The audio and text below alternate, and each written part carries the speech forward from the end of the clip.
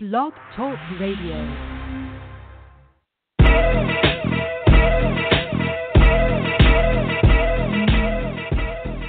You are now listening to Uncut Sports Talk, featuring your host, Rhino, Brian Casher.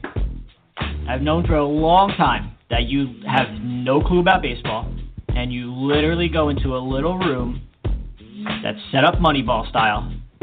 You got Four-Eyed Bill in there, reading off algorithms about players' talent, successes, whatever you guys punch into those things, skills. But for Christ's sake, can you move away from the computer one time and let me enlighten you on something? We won 100 fucking games in the regular season last year. 100. We got our tits absolutely blown off in the postseason. And let me enlighten you on something else. Judge played! And your co-host, Paz. The NFL is a joke. The players, I feel bad for the players, honestly. Like, there's a lot of guys that probably, there's a lot of guys on that New Orleans team that, are the 53rd man on that roster, and that extra $75,000 that they would have gotten for going to the Super Bowl, in terms of the playoff checks, is probably a huge deal to them. I feel really bad for those guys. I don't really give a shit about the top guys as much, obviously, but lives are changed, careers are changed. Even the coaches too, same thing. Like, there's a lot of those ancillary coaches that if they get their offensive line to the Super Bowl, maybe they're up for an offensive coordinator job somewhere, or something like that. It's just a snowball that starts at the top of the mountain and just completely continues gathering momentum, gathering growth until it hits the bottom guys, and unfortunately those are the guys that suffer. What's going on, everybody? Welcome to Uncut Sports Talk Thursday edition, April 11, 2019. I'm your host, Rhino, here with co-host Paz. What's going on tonight, buddy? Not much. You sound very somber. Everything all right? Nah, man, I'm good. Just been a real crazy week. Getting used to this new schedule, and NBA is for fags, so I shouldn't say that on air, but, NBA is what it is. Yeah, that's pretty much it. Did you have to travel in this week or what? Yeah, a couple days. I got to go back tomorrow. Oh, gosh. Friday? Going in and out of the city? Yep. Oh, good. Yep, you're right. All right. We're going to do a NBA playoff preview. The playoffs start on Saturday for some or most. And so we won't be back up till Monday. So we'll get this out of the way here first and then get into some more interesting stuff. I know a lot of people love the NBA, so hey, it's for some, not for me. While the NHL, I think, brings a lot of excitement and what word am I looking for? A lot of excitement, a lot of guessing, competitiveness, unknowns. The NBA, not so much when you have some teams that are in, despite Tampa Bay being 2-1, which is fairly high, but even early on in the season, I believe they're 8-1. The Warriors are actually like -120, which for people that don't bet is like putting down one sports bet to start the season. So that's pretty stupid, honestly. But neither here nor there. We'll go through here. Like I said, it's just doesn't hold that much excitement. Doesn't hold the upsets. I think I saw that the Warriors are like -20,000 to win this series, which for everybody, again, if you don't know, that means you got to put $20,000 to win $1 on them just to win this series. I mean, that's pretty ridiculous if you think of that. But we will start on the top. All right, if you want to call in, like I said, I know there's a lot of people that love the NBA, like they love the NFL. Be my guest, please. I would love to hear some knowledge or whatever that I definitely don't possess. 657-383-1692. We'll start in the top left. Really not much to say. Clippers take on the Warriors. Look, I don't know. I think the Warriors had some issues this year, struggle a little bit, have had a lot of drama with the refs, have had a lot of inside locker room drama with, as I brought up several weeks ago, Durant selling his permits or whatever you need for the businesses in California to bring them all to New York. I'm sure that us, regular Joes weren't the first to hear that rumor. I'm sure the locker room knew it first or before the rest. Just a lot of drama going on there. Do I think that has an effect on them against the Clippers? Not so much. They got DeMarcus Cousins, who should be in form now. Beverly will have to cover Curry and really get under Curry's skin. A very good defender, but and that's really kind of Beverly's game. But after Curry, there's Durant. After Durant, there's Thomas. After Thomas, there's Cousins. And then you got Draymond Green there too. So good luck with that. There's, like I said, there's not much. We could preview a couple of these, but I will give props to an LA Clippers team who really they basically just tried to get rid of everything at the trade deadline. And they were all in for getting out this year to build for next year or the years upcoming, and end up making the playoffs as an 8 seed. I understand 16 teams in the NBA make the playoffs, which is also ridiculous, but neither here nor there. Doc Rivers, should talk about him for Coach of the Year. Pretty impressive. But I'm going Warriors in 4. Pretty simple here. Pause. Yeah, I'm not going to waste too much time. It's Warriors in 4 this series. I mean, maybe Game 3 will be a little competitive, just because it's, the Clippers making their last stand. But, Warriors in 4. But, yes, you're very right about Doc Rivers. Great coaching job to get them to this point. And, look, they're I don't know what their plan is going to be now. Obviously that they're not in the lottery and, moving forward, I'm sure they'll probably go the route of trying to sign somebody rather than, maybe try to get Kawhi there or something like that if the Lakers can't pull that off or what might have you. But it'll be interesting to see which way they go. But, yeah, this is a Warrior sweep. All right. So that's the 1-8 in the West. Underneath them, one of the more compelling series, more competitive series, I would say, 4-5, 4 for Houston and the 5 for the Utah Jazz. Houston comes in here really not expecting things to kind of play out the way they did to end the season. I know they at least had one game, and I'm fairly certain they almost had 2 games because I want to use a couple of their guys in FanDuel since they still have to play to get the number 2 seed. Faltered in them, and on the season's final night, the Nuggets ended up having a chance to get the 2 seed, and the Trailblazers with the 3 seed, and then Rockets had to face the Jazz. And just the way the things played out. Things got shuffled around and, they ended up not being able to secure their 2 seed. They drop down. Denver takes the 2. Portland goes down to the 3, as I kind of mentioned, and, had the ability, at least I know for a fact, in 1 game to be able to seal that and possibly 2 games. No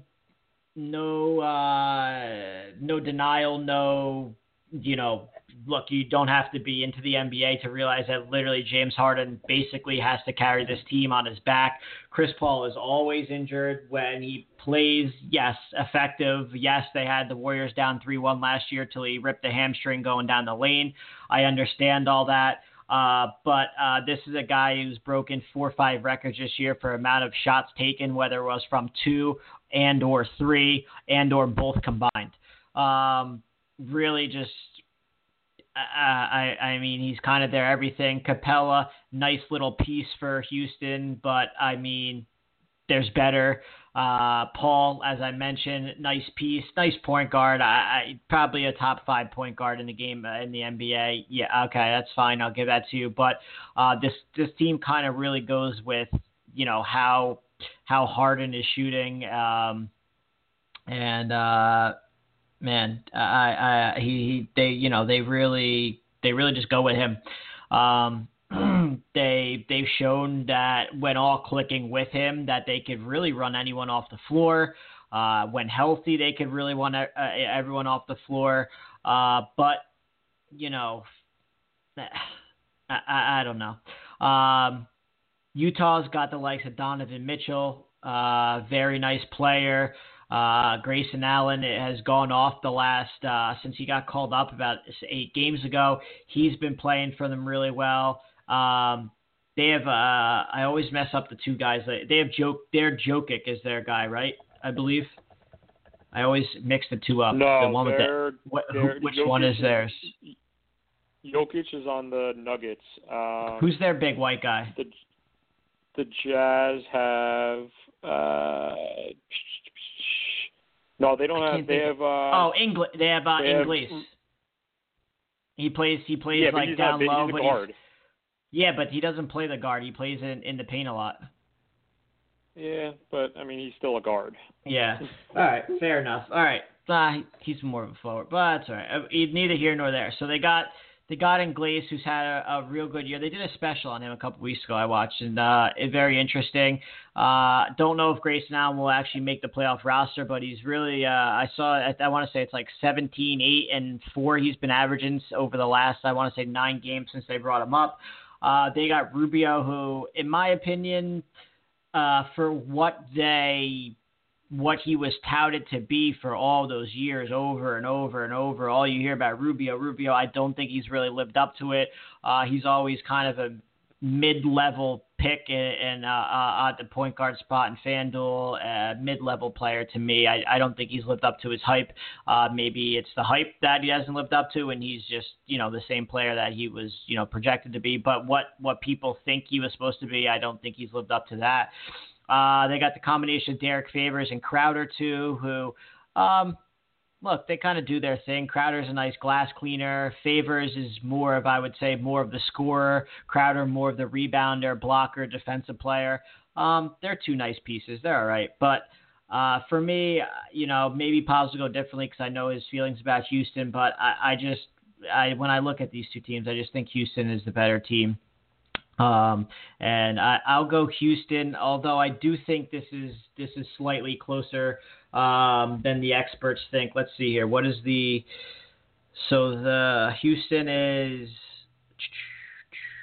Houston's minus 300. So I guess I wouldn't say it's much closer than the experts think. That's right about when I have it. I was going to go Houston in 6, and minus 300 is basically Houston in 6. So right around where the experts think. But I would say, like I said early on to start, I think this is one of the more competitive ones of the series that are going. Like, I wouldn't be shocked if this one floated either way, where, some of these, if something happened, like the Warriors, like the Bucks, like Toronto, those ones would really shock me there. So I'd say this one the more the competitive one. So I'll go Houston in 6 here. Paz? Yeah, I don't really like this Jazz team all that much. I don't know what it is about them. I just don't. I don't like them as a team and as a playoff team. I don't think. And I'm not, look, like you said, I'm not in love with the Rockets either. I don't think they're all that great, and basically rely very heavily on just one player, albeit a very, very good player. But yeah, I got the Rockets in 5 in this series. I think Houston will probably grab game 3 just because it's back at the altitude and, where they're a little more well-conditioned and things like that. But the Rockets just lay over them in terms of talent and, just better players kind of all around on the court. And I unfortunately can't side with the Jazz as much as I would like to. So yeah, Rockets in 5. All right, underneath them, the 3-seed Portland Trailblazers and the 6-seed Oklahoma City Thunder. For me, this is a team, Oklahoma City, that I watch quite often. I love Russell Westbrook. He's probably my favorite player. He's definitely my favorite player in the NBA. I like watching LeBron equally. But anytime that Westbrook is on TNT or the 2 games of the week that ESPN holds, or the weekend game or the Fox game of the week, I always tune in. While yes, he has his qualms with his style of basketball, I can never take any shade on a guy who literally goes 150% on every single play. And I think that's more than you could say for, I would even go far as 93% of the NBA players. Because look, they take plays off, and this guy just never takes a play off on either side of the ball. The things he does with his son, who has a little bit of his own deficits, I greatly appreciate Westbrook. And look, I know the things with the fans, whatever. They shouldn't be that close anyway. That should be something. While he shouldn't say what he says, they also shouldn't be able to, use the N-word sitting one row right there into these guys' faces all the time. And it's not just Westbrook; it's a bunch of them. Neither here nor there. So I will take the upsets that usually don't happen in the NBA playoffs, as the Oklahoma City is the 6th seed. Looks like they are plus 122. Maybe I'll dabble for fun and throw $25 on it, $50 on it or something, and whatever. But let's see. So the Trailblazers are really all Damian Lillard, CJ McCollum. Both very, very good players. I like Lillard a lot too, and I know Westbrook and Lillard are very close friends. Lillard's a nice player. McCollum, good shooter, very hot-cold though. Oklahoma City is, Westbrook and George. They have a couple small pieces. Adams, I'm not gonna lose my mind over Steven Adams. He's a nice little piece. DeAndre Schroeder, who they got that they were really excited about, has really done absolutely nothing for them at all this season. Who else? They have that Grant, very good athlete, okay player. And then for the Trailblazers, like I said, they got Lillard, very good player. They got McCollum, that is their shooter. Justov Nurkic, but is he hurt? I thought or did he break his leg? No, that's Jokic that broke his leg. Yeah. Okay. All right. So yeah, Nurk. Okay. No. Oh no. This time around, they're also dealing with the loss. Yeah. That's why I thought it was him. Yeah. Because, okay. You're right. Yeah. Yeah, so he broke his leg, which is a huge loss, because he's one of the much better big men. He's probably one of the top 5-7 big men in the country, or in the NBA. Another guy, which is this new style, really, and hey, this is where the NBA has gone. You got to go out and be able to shoot, and he's one of those guys that is out there shooting threes, has a mid-range jumper, and can work inside, pull down the paint and stuff. So that would be missed. But like I said, like Steven Adams, I don't think it's not like he's gonna go impose his will like some someone else could do, the likes of Cousins or Al Horford or Anthony Davis, with those types of guys. So to me, this really is like Westbrook versus George and Lillard versus McCollum. And Lillard versus McCollum have really struggled in the playoffs. While young, I understand. So to me, this is 2 versus 2, and I'm gonna go Westbrook, George, and also. Look, I don't really like the NBA all that much, but I'm going to lean for a guy who I know I'm going to watch all 7 games and root for, and a team that I know fairly well because, like I said, I've seen them at least, I'd say probably about 25, 30 times this year. So I'll go Thunder. They'll be away, huh? So I'll go Thunder in 6, and I'll probably slap a little bit of money on a plus 122 series price. Pause? I'm just going to preface this by saying if Nurkic wasn't injured, I think this is a fairly easy series win for the Trailblazers. The Thunder have looked very good this season at times, but then they've also just looked like a dumpster fire at times. And not knowing what you're going to get from them on a nightly basis in the playoffs just spells disaster for trying to trust a team like that, especially against a team like the Trailblazers, who at the other 4 positions, other than probably shooting guard, probably have the advantage over the Thunder. I mean, look, you can argue Lillard against Westbrook, but I'll take Lillard any day of the week over Westbrook, and twice on Sunday. That's just my opinion. So yeah, it's really just McCollum who probably doesn't have the advantage over Paul George, but everywhere else the Trailblazers have the advantage over the Thunder. So if Nurkic was playing, this would, like I said, would be a fairly easy series win. But I still think Portland is going to be able to get it done. I think this is going to go 7, but I have Portland in 7 in this series.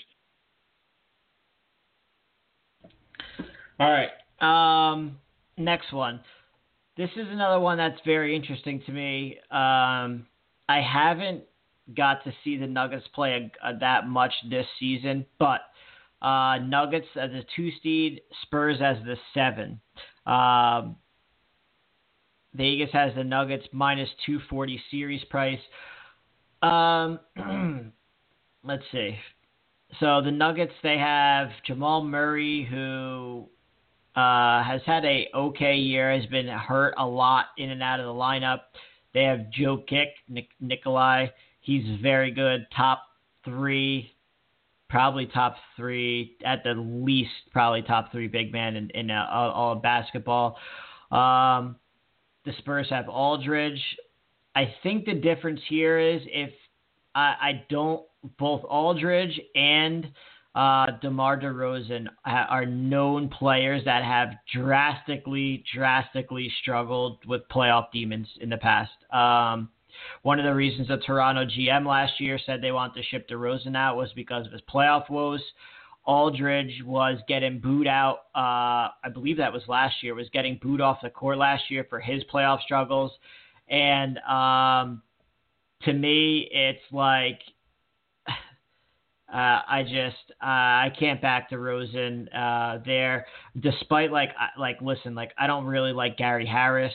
He's been ridiculously embarrassing this year. But they got Millsap. Mason Plumlee has had a decent year. I just like the Nuggets roster a little bit better here.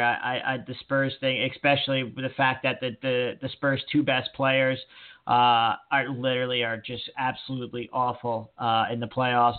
I really want to take another upset and back a team that will be clearly coached well.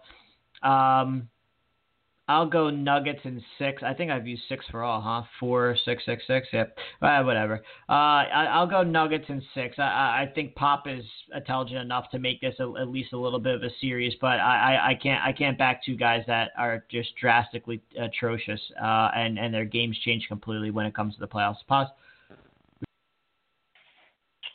I actually really like this Nuggets team. I think I think they will be contenders for the Western Conference title ultimately when it comes down to it. So I think this is a fairly easy series victory for them. I will take them in. I'll just take them in 5 just to be safe, because I think, like you said, how well the Spurs are coached and things like that. They'll probably grab one of their home games. Who knows? They might even grab game 1. And then the Nuggets go on a 4-game win streak, or something like that. So I'll take the Nuggets in 5. All right.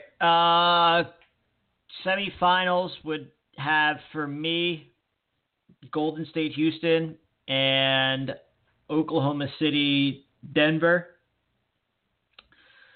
Let me ask you a question. Do they reseed in the NBA anymore? Your guess is as good as mine, buddy. I have no clue. I'll look it up while you're. I don't know. I'm gonna look it up right now. Well, all right, yeah, look it up, and then we'll go to the East instead, because if they do, that changes things, obviously. Yeah, exactly. Go to the East. Okay. In the East, at the top, Bucks Pistons. This is another one I'm not gonna waste my time on. Although I will say that I just, by the way my hours of work and how late I've been working now, I've been listening to a lot of Nick Wright, or I think his show is called it's called The Right Stuff on Mad Dog. I don't know. He's on exactly when I'm coming home late at night.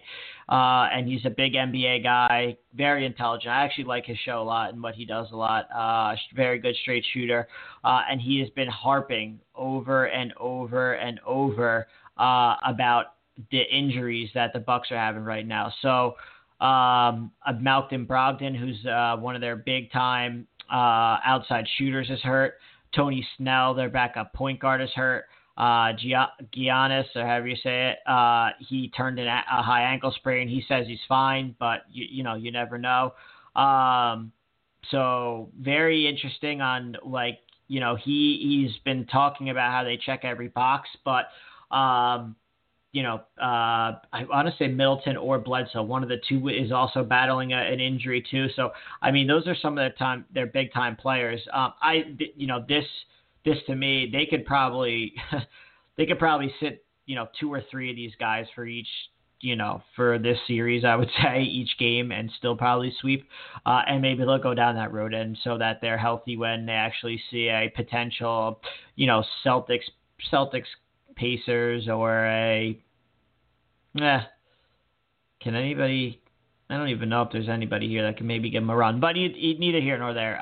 They might be able to sit 2 or 3 of these guys, each game, and then kind of rotate them in to make sure they're healthy and still probably sweep. So, not going to waste much more time. I'm going to go Bucks in 4. Pause. Yeah, Bucks in 5. I'll take. I just think the Pistons might be able to steal one with all the injuries, and maybe like you said, they take the first 2 and then they sit out a couple guys in game 3 and see if they can win, and ultimately end up getting toppled there. But, Bucks in 5, and they do not reseed in the playoffs any longer in the NBA. All right. Oh, right. Okay, underneath them, Celtics and Pacers. So I watched a lot of the Celtics team, too. I follow my Duke guys. I watch a lot of Kyrie, a lot of drama continuously. So I know this team fairly well, too. They have Celtics have a couple, what would you call them? I don't know. I can't even call some of the Duke guys bench players. They're really, blowout minute fillers, I guess, that are also on Boston. So I watch these guys when I can a lot. I like watching Kyrie and see what he's done with his career, despite his short-sighted 12-game career for Duke, or maybe it was a little bit more, but it was right around there, 12, 14 games. Boston, very weird. They're a very roller coaster team. They're a lot like Oklahoma City Thunder, actually. They score in bunches, and there's flashes and stretches where they play just absolutely elite lockdown defense, and then there's just stretches where they just play no defense at all, and it's just a complete who's going to score more points on the night. I feel like the Celtics are the exact same way. Really, if you kind of look top to bottom and toss out the Warriors, who, built a team, I mean, it's kind of tough to argue. Like, the Celtics have top to bottom probably the second most talent together team in the entire NBA, but they don't play like it. And that's kind of that's one of my concerns just about this team in general, especially facing the Bucks. I mean, man, you got Marquise Morris, you got Irving, you got Hayward. Yes, I know, coming off a monster injury. You have Marcus Smart. You have, or actually, I just saw he's out for the series. But you have Marcus Smart. You might miss. I think he's out. Series, I thought I saw 4 to 6 months. I thought he actually tore the whole his whole ab muscle. So I think he's out for the whole playoffs. But you could be right. Yeah. Then you have Jaylen Brown, Al Horford. I mean, like, top to bottom, if you those 7 guys should be able to do more than enough, more than enough, than to be very successful outside the likes of, obviously, Klay Thompson, Steph Curry, Cousins, and Durant. I mean, look, it's an unarguable with Cousins. You're talking 5 of the top, I don't know, maybe 20 players in the NBA, but. Outside of that, if you kind of go through the rosters, everybody else in the playoffs, in my opinion, I think Boston would be probably number 2, and they just don't play like that. And I think their defense is a little worse than Oklahoma City Thunder. Is their offense a little bit better than Oklahoma City Thunder? Probably, but ultimately, I think they get by here, and they should get by, in my opinion, fairly easily. Indiana's okay. Would like them a lot better if Oladipo was around. And if you don't know, he's out for the year. He's been out for the year for a fairly long time now. I mean, the NBA season and the hockey season are Jesus, they feel like they never start, or you never know when they start or end. But I don't think Indiana has enough without Oladipo here running the point. So I'm gonna go Boston and they have home court, right? I'll go Boston in 5. Pause. Yeah, it's actually pretty crazy that the Pacers held on so well, even without Oladipo. And yeah, it's been at least a couple of months. They probably played their last 35 to 40 games, I would say, without him. And at that point, I think they were I think they might have even been in second when he was playing. So, a team that definitely overachieved. And if he was still healthy and in this series, it would obviously be a much more compelling series. But you kind of hit all the points on the head that I was going to bring up. The Celtics are the Eastern Conference version of the Thunder to a T. They look great some nights, and then they're absolute dumpster fire on other nights.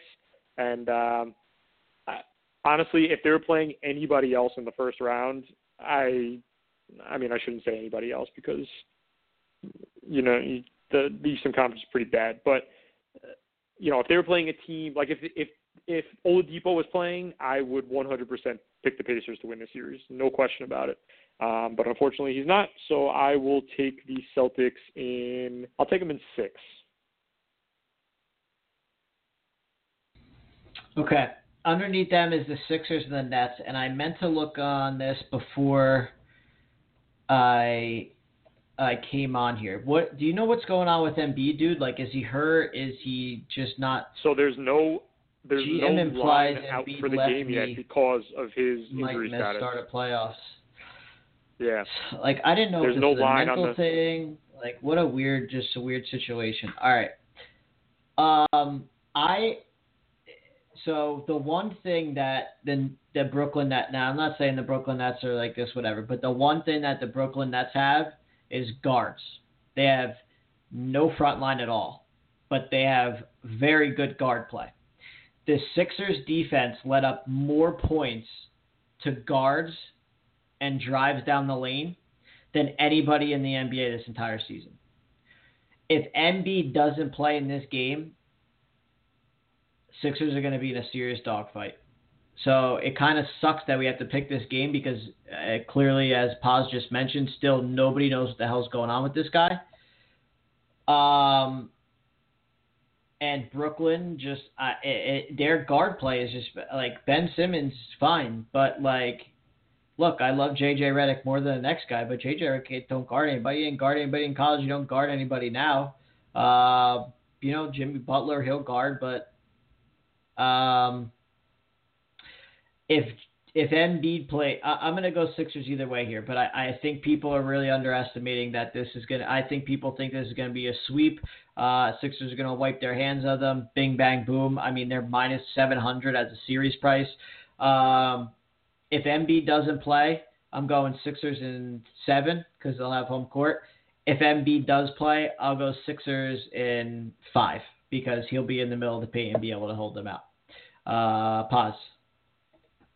Yeah, I completely agree with you. If Embiid isn't playing, the Nets are like the one team, not the one team, but the Nets are one of the teams that will take full advantage of the lack of Embiid being there. Like other teams, other teams have big guys that can maybe sort of slow Embiid down a little bit. The Nets, Embiid is like one of the bigger pieces that they would struggle mightily against. So without Embiid, it's so much more of an advantage for the Nets, I feel like, than other teams.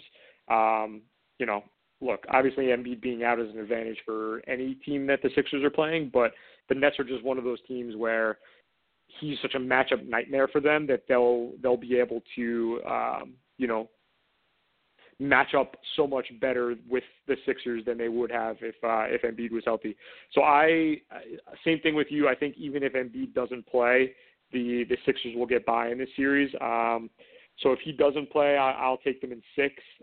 But same with you. If he does play, I'll take them in 5 just because, I don't know, there might be a game that D'Angelo Russell drops 45 and Dinwiddie drops 25 and they, are able to hold off the Sixers at the end of the game. But just like you, I mean, like you said, they don't guard guards very well. For as great as Simmons is, he is an absolute liability at the free throw line, at the mid-range jumper line. Basically, his game is pass and get to the basket. And, if you can kind of limit him there, that's a huge advantage for you. So if you're able to limit Simmons to shooting jumpers and, not really getting to the rim, and then you don't have to worry about Embiid, I mean, the Nets can absolutely take a couple games in this series. They could absolutely win this series if there's no Embiid the whole time. But I'm just going to side with the team that has more talent in more positions, and that's the Sixers. So give me the Sixers in 5 if Embiid is playing, 6 if Embiid is not playing. All right. And last but not least in the first round, Toronto Raptors at number 2 versus the Magic at 7.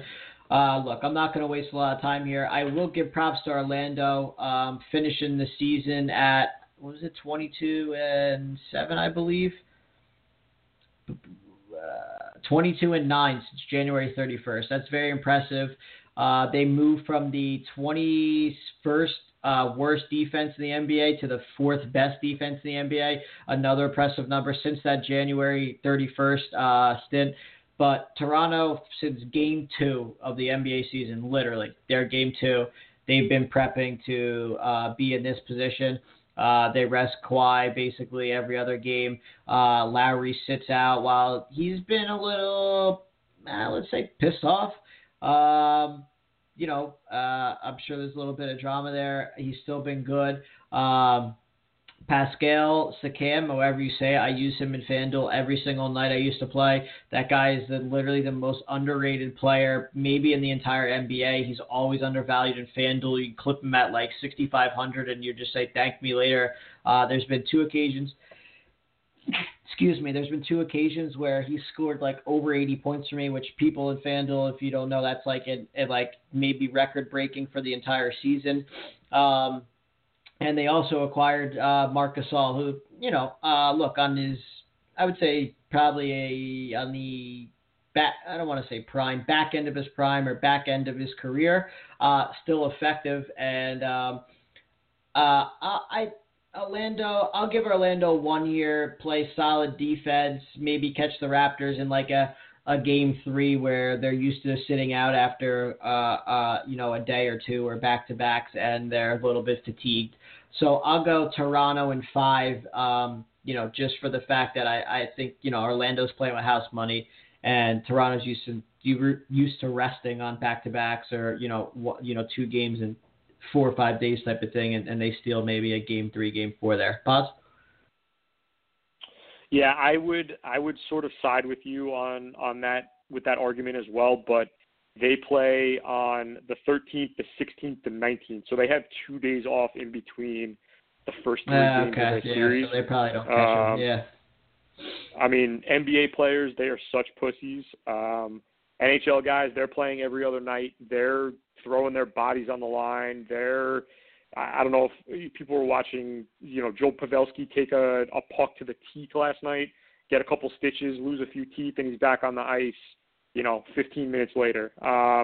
An NBA player twists an ankle, he's probably not coming back on the court for like 3 quarters. So, I mean, you've all seen the drama of like guys like Paul Pierce getting wheeled out in a wheelchair and then, coming back a quarter later because, it was just a really bad cramp and he, it made it look like he was literally dying on the court and things like that. So the NBA scheduling is a joke.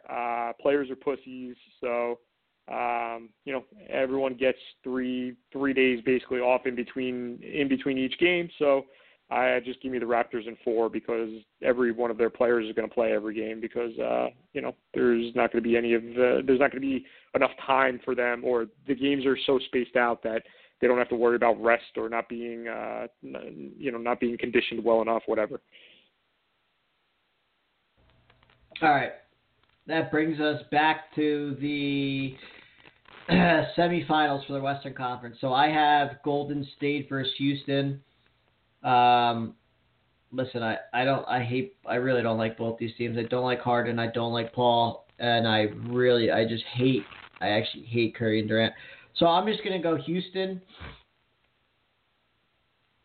They had him on the brink last year. I don't know. Maybe they do it again. I can't. I wouldn't be able to sleep tonight if I actually took Golden State here. That's how much I just absolutely despise them. So I'll go Houston in 6 over Golden State. Thoughts?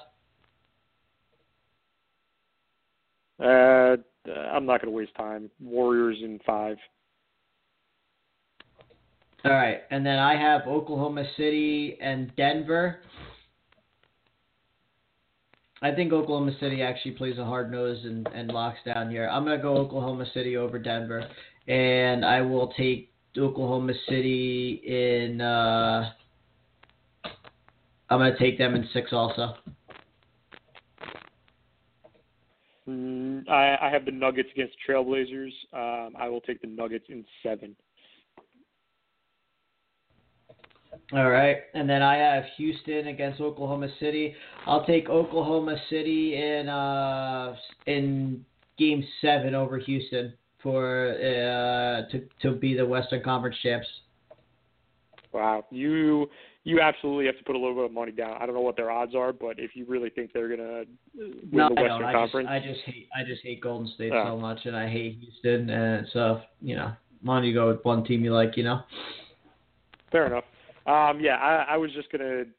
I mean, look, the Warriors are the prohibitive favorites, and more than likely are going to get there. I'm just gonna take the Nuggets in 7, just like for you. I can't trust I can't take the Warriors. I hate them as well. But they're look. I'm gonna completely contradict myself in what I'm saying. They're going to win the championship this year, but I'm just not gonna pick them. So Nuggets in 7. All right. East, I have Bucks, Celtics. I just think, look, the Bucks are too much here. I actually like the Bucks a lot. I think they check off basically every box that you need to be an NBA final champion, an MVP, outside shooting, a guy that could play inside in the paint, a coach that's successful. They check off all these boxes, and so I'm going to take the Bucks. And I just don't like the Celtics all that much. And to me, I don't think this is that big of a series. I'm going to go Bucks in. They probably take 2. I'll go Bucks in 6. I said earlier when we, the few times that we've spoken about the NBA, that I thought the Eastern Conference semifinals and, obviously the Eastern Conference finals as well were going to be very fun to watch. These 4 teams I feel like are so evenly matched and, played each other really tight in the regular season that, it's just going to be entertaining. I think all the series are going to be pretty long, either 6 or 7 games, both the semifinals and the finals. But ultimately here in this matchup, I think the Bucks take the Celtics in 6 as well. I think ultimately the hot and cold of the Celtics is going to just rear its ugly head, and they'll be able to take a couple games just because they'll get hot and they'll play really well at certain games. But ultimately they have nobody without Smart. They have nobody to stop Giannis. Not that anybody can stop Giannis, but slow him down a little bit. So yeah, give me the Bucks in 6. All right, and then Sixers and Toronto. I think Toronto has just been completely primed for this all year. They've been setting up for it, like I said, since Game 2. And I just think the Sixers are just super fair weather. I don't care what pieces they've had. Who knows what's going on with Embiid this time? I feel like every time I open Twitter and actually invest a couple milliseconds in reading about the NBA, he's either dating a girl, he was out at the club, he has this injury, he's sick. It's always some shit with him. As Paz mentioned when we spoke about them in the first round, he continuously, Simmons is a liability in a bunch of areas. Redick is on his way out. Butler will start screaming and yelling in the locker room if they get down. And I just think Toronto is not a good matchup for them because Kawhi can control Embiid in the paint. And, they have enough pieces with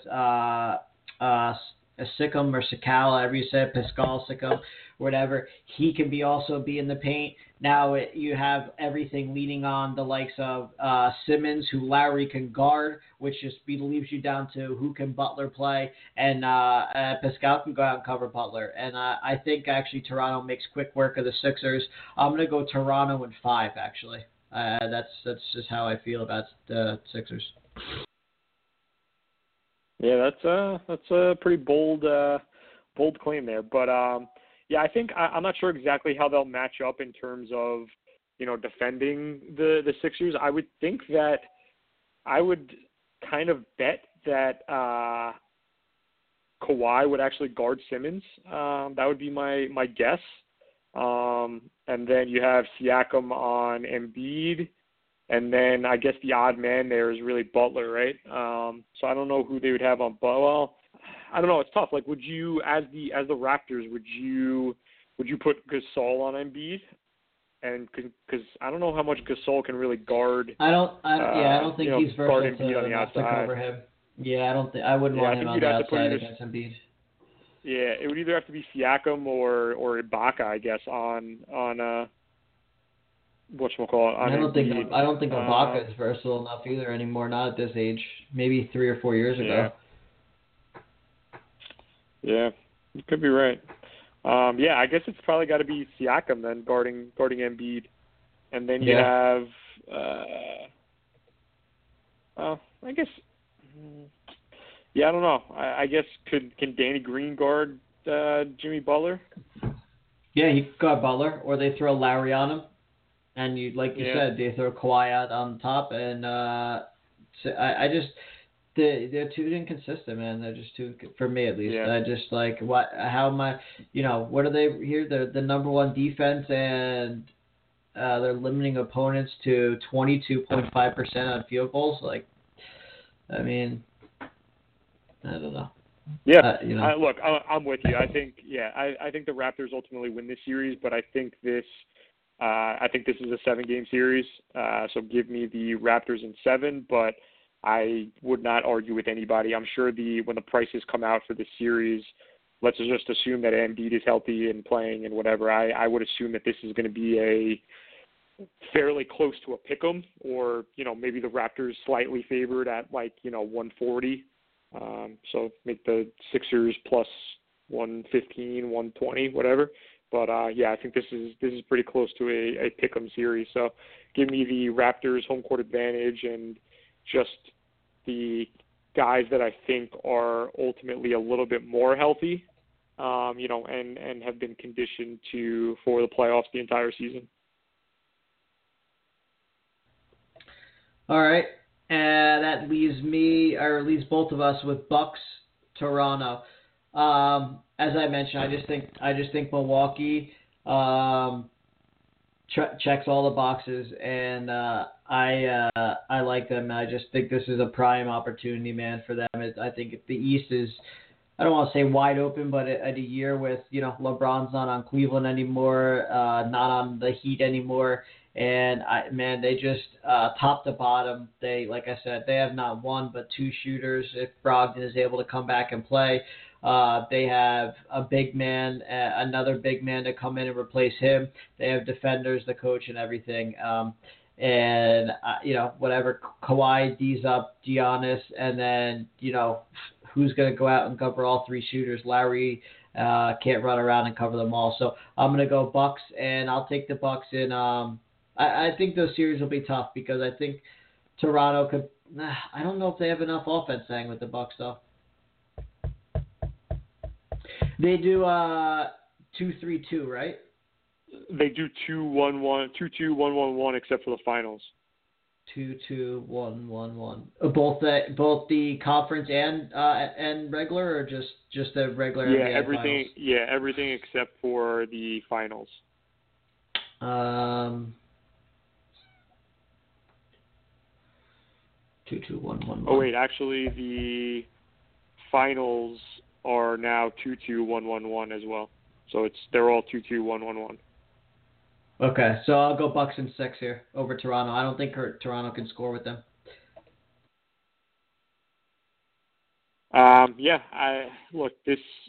This ultimately, I think, could come down to the health of Brogdon. I think if Brogdon is able to come back, the Bucks are the favorite in this series. And I think if he can't come back, then the Raptors are the favorite in the series. So I'm just pulling up news. So he apparently is out of his walking boot, Brogdon. But they still say that he's definitely going to miss the first round, and then going from there, they don't know. So look, I'm just going to, rather than speculating, I'm just going to take the Raptors in 7. I'm going to just assume that he's not going to play, and even if he does play, he's going to be more at 60, 70% rather than 100% or 90 or 100%. So I'll just take the Raptors in 7. I think these teams really match up very well against each other. It's going to be a very interesting series. And give me the Raptors in 7. All right, for me it's Raptors it's Bucks versus Oklahoma City Thunder. I'm gonna go Bucks in 2-2-1-1. I'll go Bucks in 5 over Oklahoma City Thunder in the NBA Finals. The Milwaukee Bucks, NBA champions. How does that sound? That probably hasn't happened since. Have they won a title? They probably won one when they were like the Minneapolis Lakers or some shit. Yeah, maybe. I don't know. Or the Milwaukee something. They were probably named something else. So I have the Nuggets against the Raptors. Look, same thing. Both of these teams match up really well against each other. It'll be a fun series to watch. I think ultimately the Western Conference team or the Nuggets will have home court advantage here. So I'm just going to take the Nuggets having the advantage to, playing at altitude.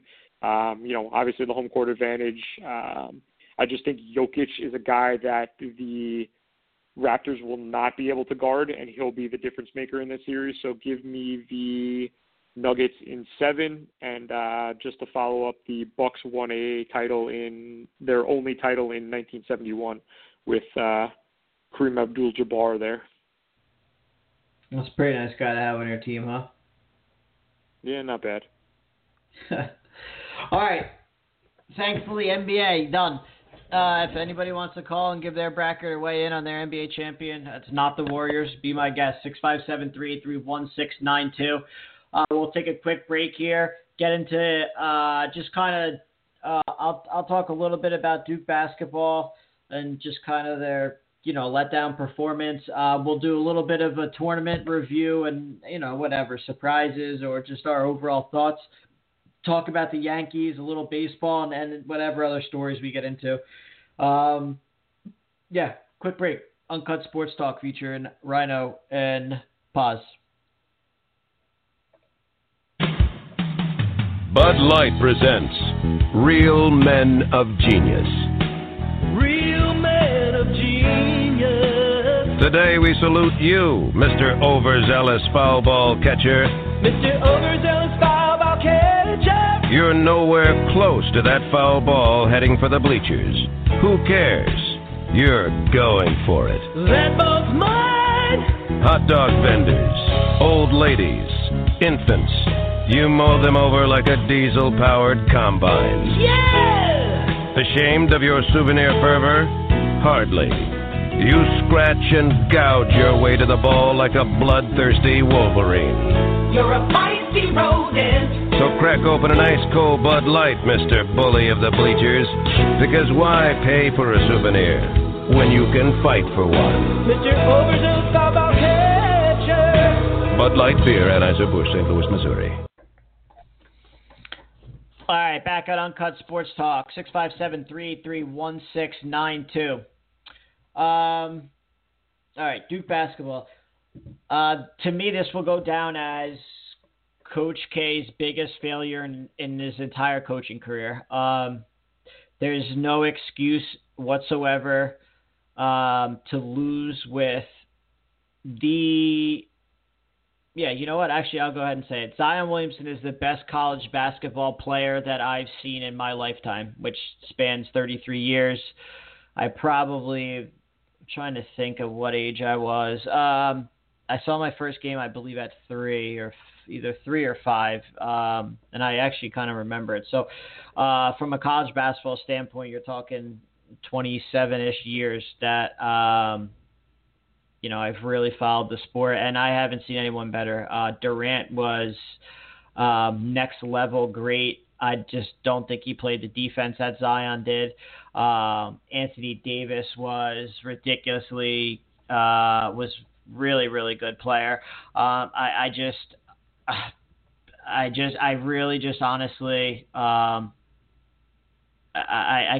can't think of anybody who played on both ends of the ball that had a bigger impact in my lifetime. I really can't.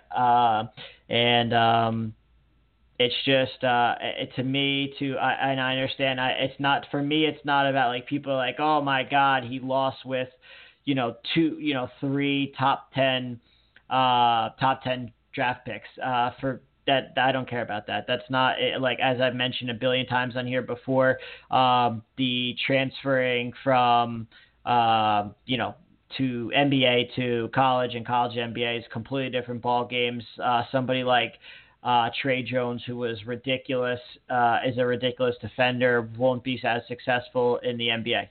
That's just plain and simple. I'm trying to think of who else. I watched Tim Duncan. Tim Duncan was a very, very good college basketball player. He could possibly be up there. So I would put him in the likes of what I saw from Zion this year. Tim Duncan was a guy who did on both ends, rebounding, tons of blocks.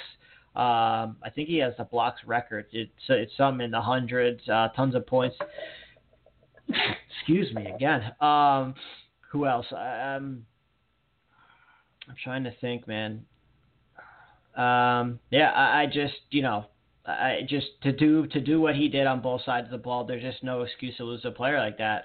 He just absolutely changed games, took over games defensively and offensively. I thought he got outcoached by Izzo, which is a guy he's owned in the past, and I still don't understand why in all 3 games now that they go down to the wire, the ball's in Barrett's hands. Then finally he gives it to Zion in the UCF game. Barrett comes up with that play. Barrett misses the front end in this one, and that kind of seals the fate. He gets out coached on a play that not only did Grant Hill mention they were going to go deep because that's the only thing that made sense since they had Duke had fouls to give so they could run off even more clock. The announcer said it. I said it. I'm sure 90 people in their homes that watch that know just a tiny bit about college basketball said it, and somehow Coach K doesn't realize it or see it. And to me that's just kind of like you almost lost a step. And people want to bash him for not being successful at Bagley. Different story. This team was way, way better than the likes of Bagley, a Carter that was inconsistently in foul trouble, and Grayson Allen. I don't know. Reddish was basically irrelevant all year. Unsure what happened there. I saw he declared for the NBA today. I just don't know how he's a top 7 pick. That's another thing.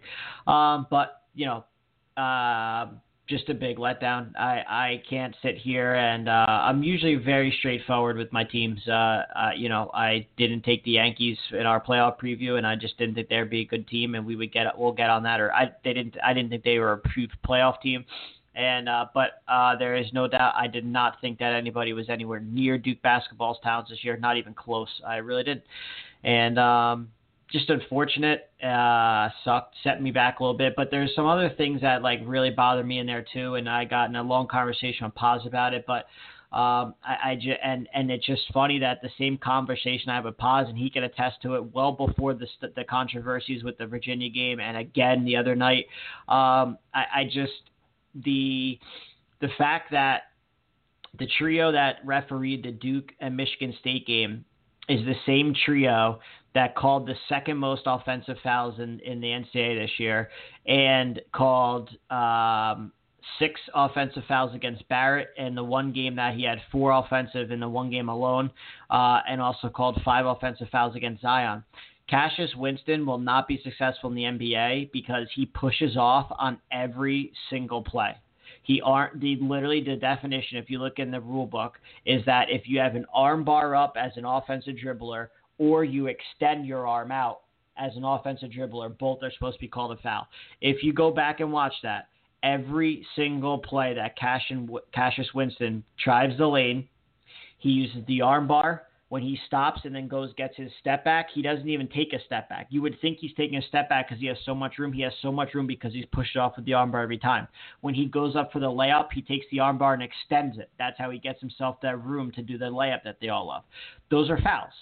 And you can't, there's just no consistency. You can't call that same thing against Barrett and Zion and everybody else, since you were the 4th most offensive fouling crew in the NCAA, but then you get to the Elite 8 and you let that same player get away with these same exact things. And that's just something that is really bothering me with these sports. It's one of the reasons I stopped watching the NFL. There's no accountability. There's no consistency, among other things, domestic violence, the flag issue, whatever. And it's kind of pulled me away from the game of basketball. I didn't watch either of the Final Four games. I didn't watch the national championship. And part of that's because Duke was out, and it just, hurts me to my core. But part of that is I'm tired of this lack of consistency. And then you have a Virginia game that's determined by a guy who dribbles the ball up. You learn what a double dribble is when you're, for us, what's called TRBA. When you're a little kid at the age of 5 and you're allowed to dribble, you know what a double dribble is. You learn what it is. For a ref not to call that in that game, which leads to the loss for Auburn. And yes, if you want to be a guy who says, all the plays matter. Sure, they do. But that play mattered, and that play shows a loss. Just like it did for the Saints, that pass interference cost them a chance to go to the Super Bowl. That play cost Auburn a chance to go to the national championship. Plain and simple. That's a double dribble. It's not a question. It's not a thought. He picks the ball up, and he makes dribbles again. That's it. Plain and simple. You have to pass it or shoot it. And now Auburn doesn't go to the national championship. There's just no consistency, and that's why I just like hockey and baseball, because I just think much more, because it's just pure. If I'm wrong, it gets challenged. If the ball's not in the strike zone, they get fined for calling too many balls at the strike zone. They get pulled off as screws. And there's just no consistency and no accountability. I'm not saying Duke wins the Michigan State game, but I think the game I think nobody can argue that if Cassius Winston isn't in the game or gets called for a couple of those and has to sit like Zion had to sit when he was in foul trouble, that changes the game. And it's just kind of getting ridiculous that you have, like I said, the 4th ranked crew for offensive fouls. It doesn't call one against him doing the same exact stuff, and it's just kind of pulling me away from the basketball. And just like the NFL has other external branches that, like I said, the domestic violence, the flag, college basketball lets Smart for LSU play the whole entire season when he's on wiretap doing the thing. The NCAA says nothing about it at all. LSU AD is the one that has to do it. Then the LSU AD lets him play anyway. Like if LSU gets to the national title and all their things get neglected again or nullified again, the kids get screwed. And it's just getting to be so ridiculous. Now you hear Bobo, who ended up sitting out all year, he cheated. So, Oregon probably doesn't get into the tournament without the wins that he at least was able to put up for them in the first half of the season because they were terrible in the second half. That's ridiculous. You have a guy who takes out Duke a couple of years ago from South Carolina. He's suspended. You have the 2 Kansas kids last year where Duke probably moves on because we went over this already, but collectively they had 23 rebounds and 14 points. I don't think they go to OT if they have 2 guys that can't pull down 23 boards against Bailey and Carter. So just a lot of these things, man, are just really pulling me away from this stuff, and it's really hard to get fully invested as I am when it's just like the NFL. There's another branch that does this shit. Pause. Just a little bit on Duke, and then we'll kind of get just our overall thoughts on the tournament. Yeah, I saw someone, I forget who it was, but someone on Twitter saying something like, imagine losing or not being able to win a title against college kids with LeBron James on your team. Look, obviously Zion's an 18-year-old kid and, isn't nearly as polished as LeBron James, but his talent level let's just call it what it is. Zion Williamson was by far the best player in college basketball this year. And Coach K was not able to get to the championship game with by far the best player in the game, and then, you know, two other top, 5-10 recruits, and then wherever Trey Jones was, you know, maybe the best defender or a top 5 defender in the country as well. So it's just very head scratching, to be honest. I think he ultimately did get out coached. I think it came down to him just thinking that, you know, maybe the talent that he had on the court would be able to win out, and you know, maybe play, you know, individual plays here and there didn't matter as much. I don't know. I'm sure he was still coaching his ass off like he would if it was, you know, any other team that he had. I don't think it was a lack of effort or a lack of want or, you know, drive or anything like that. I don't know. Maybe he wanted to see what guys of this caliber could just do not by themselves, but, you know, with a little less coaching and, you know, a little less direction, and kind of let them free flow it. And I don't know what it was, but yeah, it's a pretty big upset and disappointment, I would think, for Duke to have not gotten there. I can't really think in the last 10 years or so has there been a team that had that much talent that did not get to the Final Four. I don't know. I'm just trying. Didn't get to the Final Four. Yeah, they lost to Wisconsin in the Final Four. Yeah, that's the only team that's been that big of a letdown. Yeah, but I'm just like not even getting to the Final Four. Like, at least that team was in the Final Four. You know, whatever they were, 38-0, 35-0, whatever, and then ended up losing in the Final Four. But at least they got there. You know.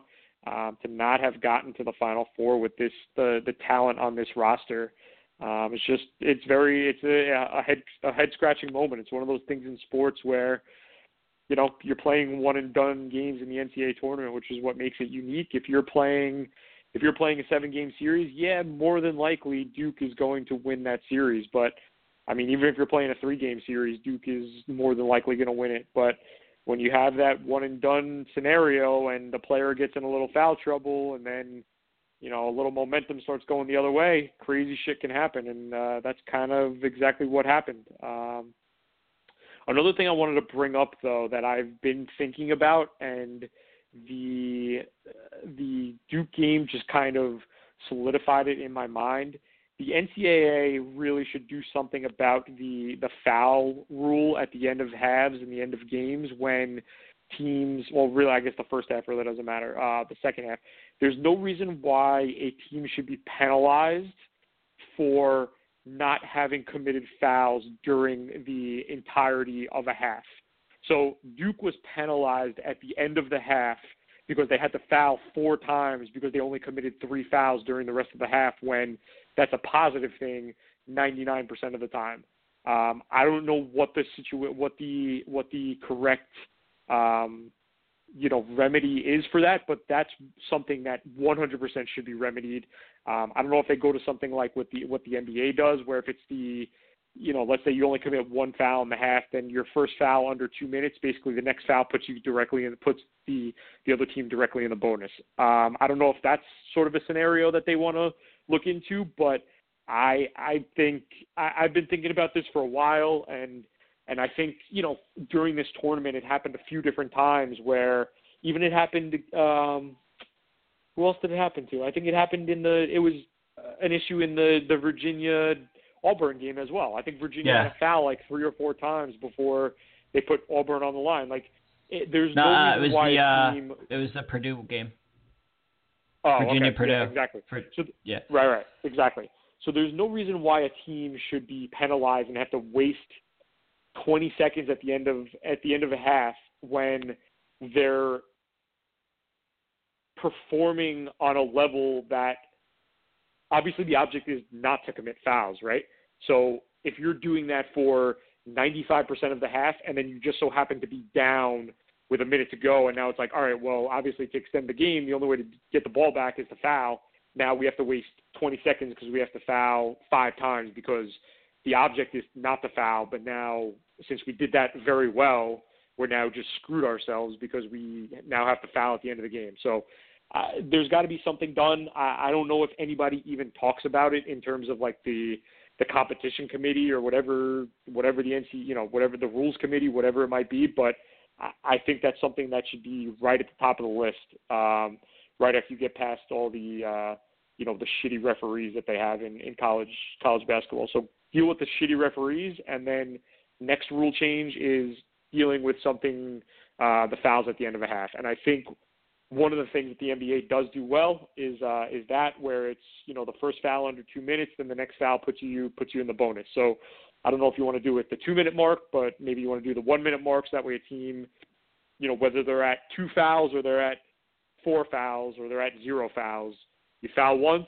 then the next foul puts you right in the bonus. Puts the opposing team in the bonus, and you don't have to worry about wasting 30 seconds of, the last minute of the game just trying to foul and put the team on the line when it was a positive for you the 95% of the rest of the half. So just something I wanted to bring up and talk about. I don't know what your feeling is on that, if you've ever thought about it, if you've ever, thought it was something that they should look at, whatever, but I'd be interested to hear what you have to say about that.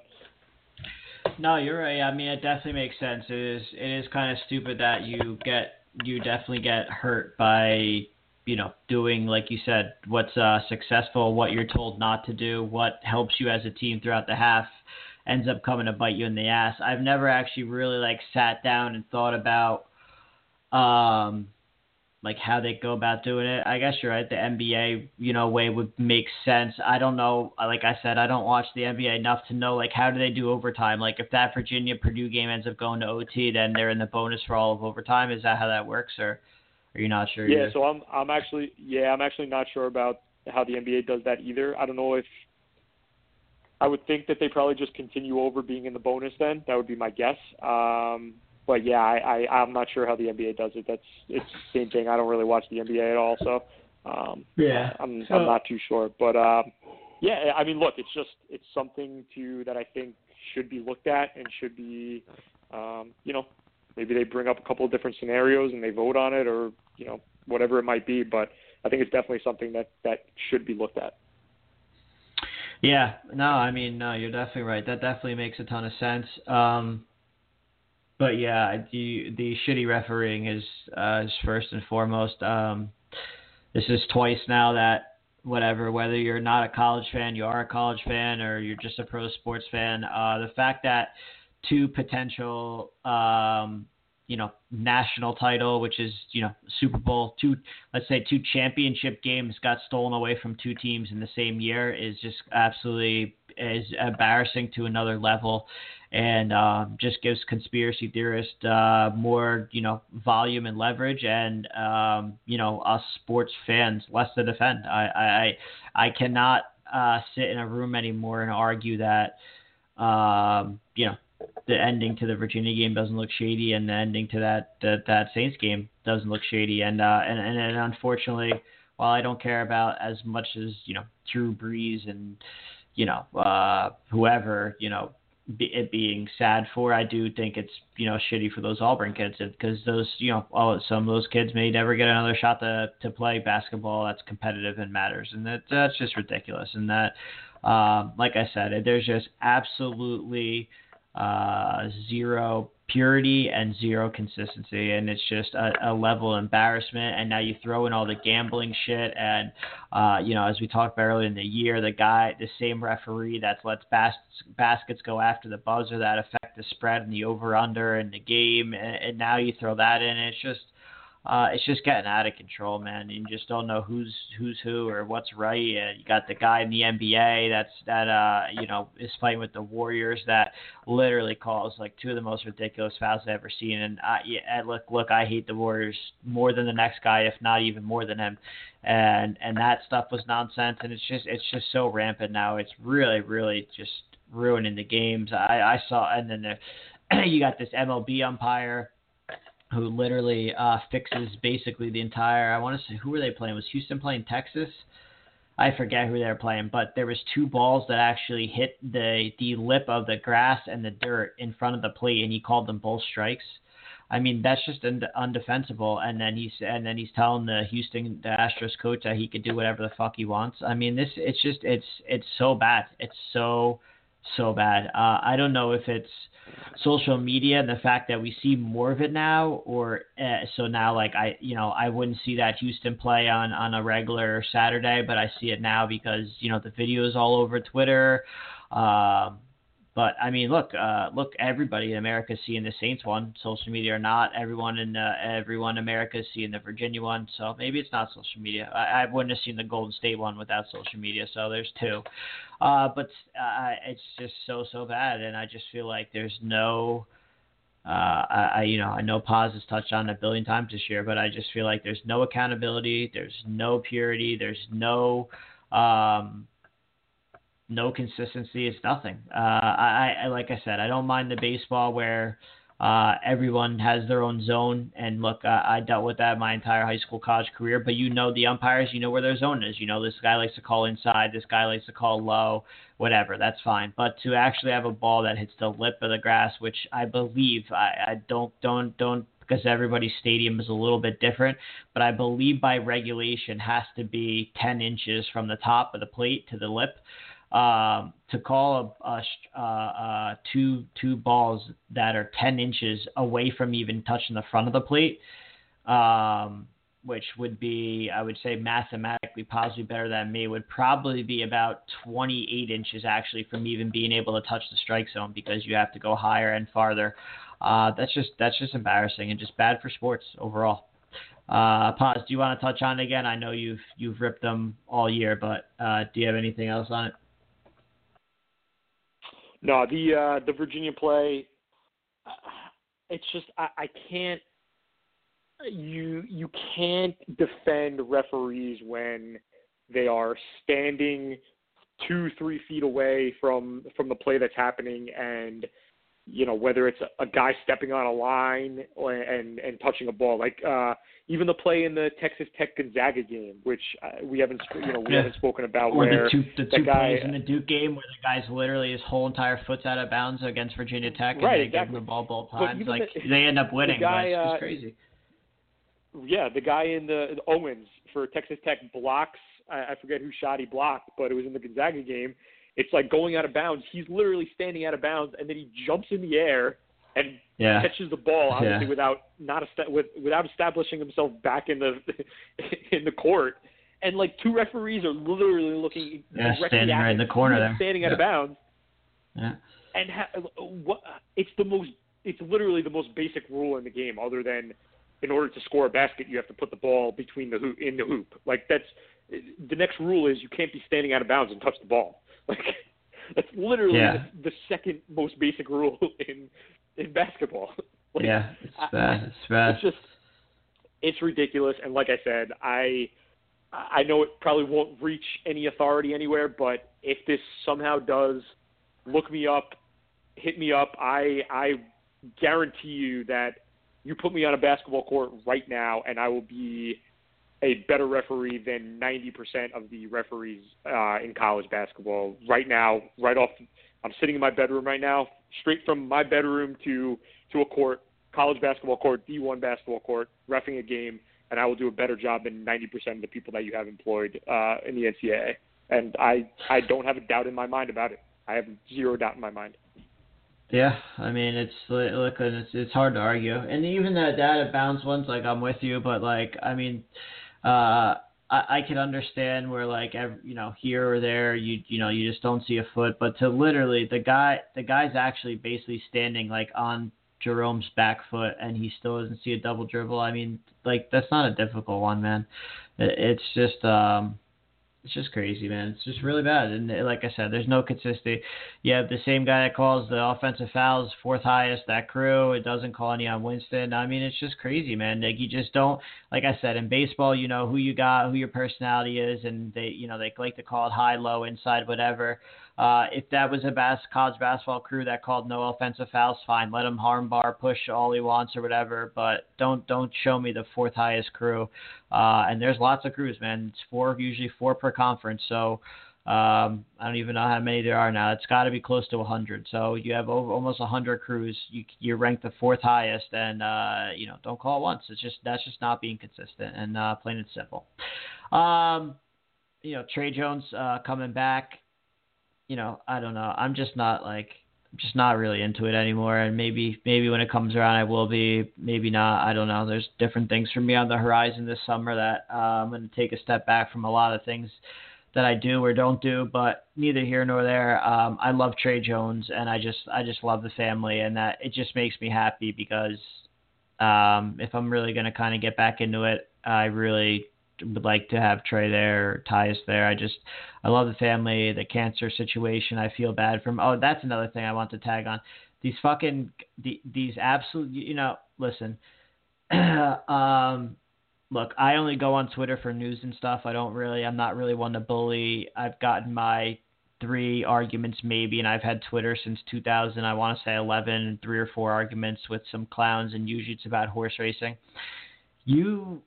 And look, in the field I'm in, I know people have issues. I get it. I understand. And if that's the case and you're that person on Twitter and you just have some personal issues and you're not sure how to address them yet or haven't made a call to get help, I'm sorry, and I'm not speaking on you.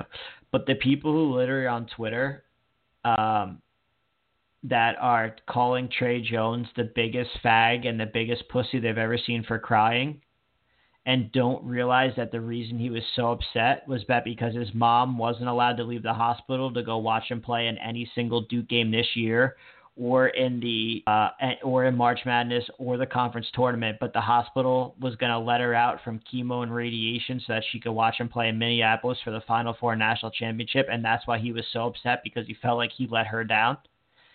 To go on Twitter and call him the biggest faggot and pussy that you've ever seen, literally in those words, and keep going on about how gay he is, which is just ridiculous also, because whether you're gay, straight, or indifferent, it doesn't matter.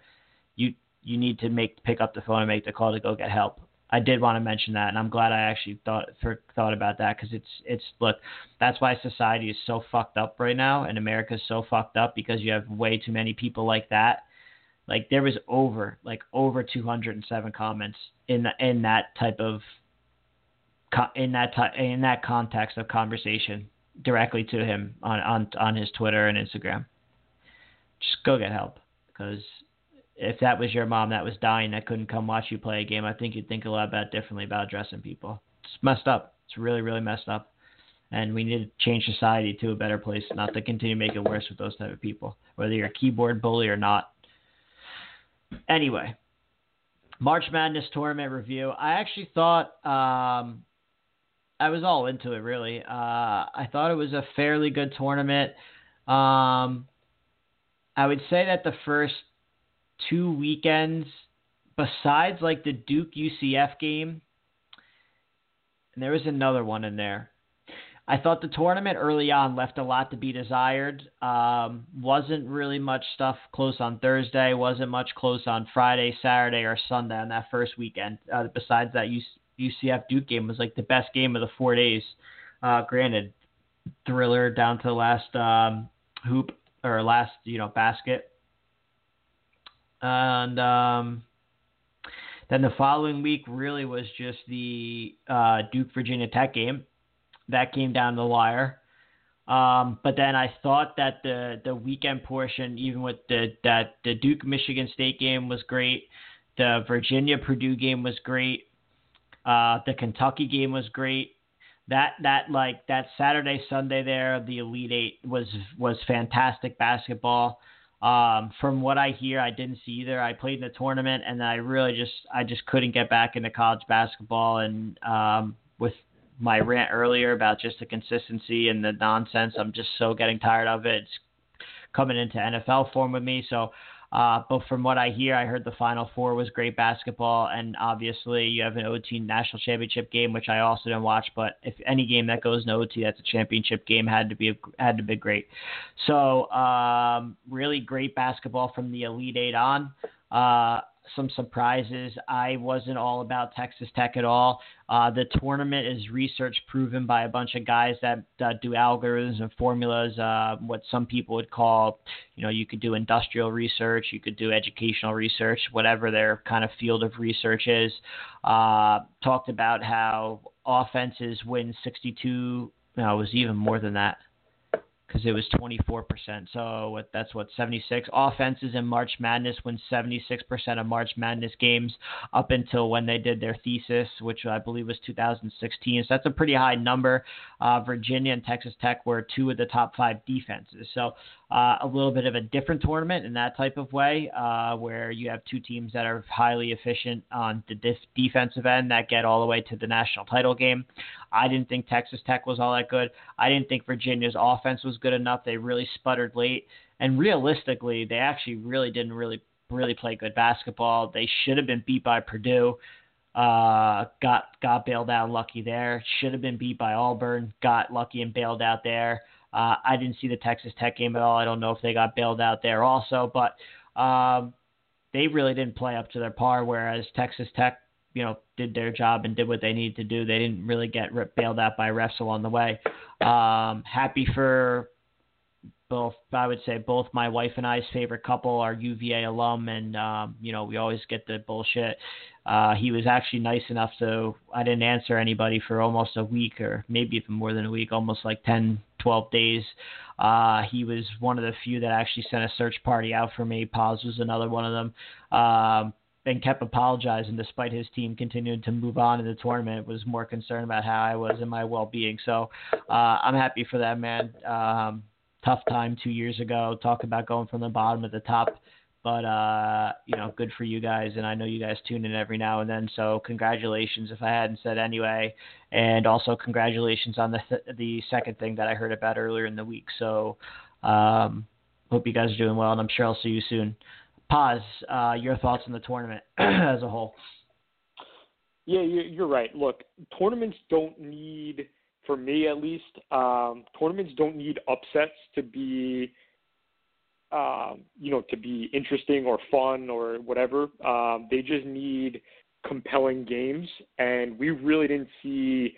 I mean, I was at your house on the first Friday, and what was the closest game? Was it the Cincinnati loss to Iowa? Maybe was the closest game that day. But every other game was just a total. Yeah. I guess the Kansas State game was a little bit close, but I mean, we watched 16 games, and I think we saw 2 close games that first weekend. So it was not interesting from that standpoint. First weekend, outside of a couple of games here and there, and then obviously the Duke game on that Sunday.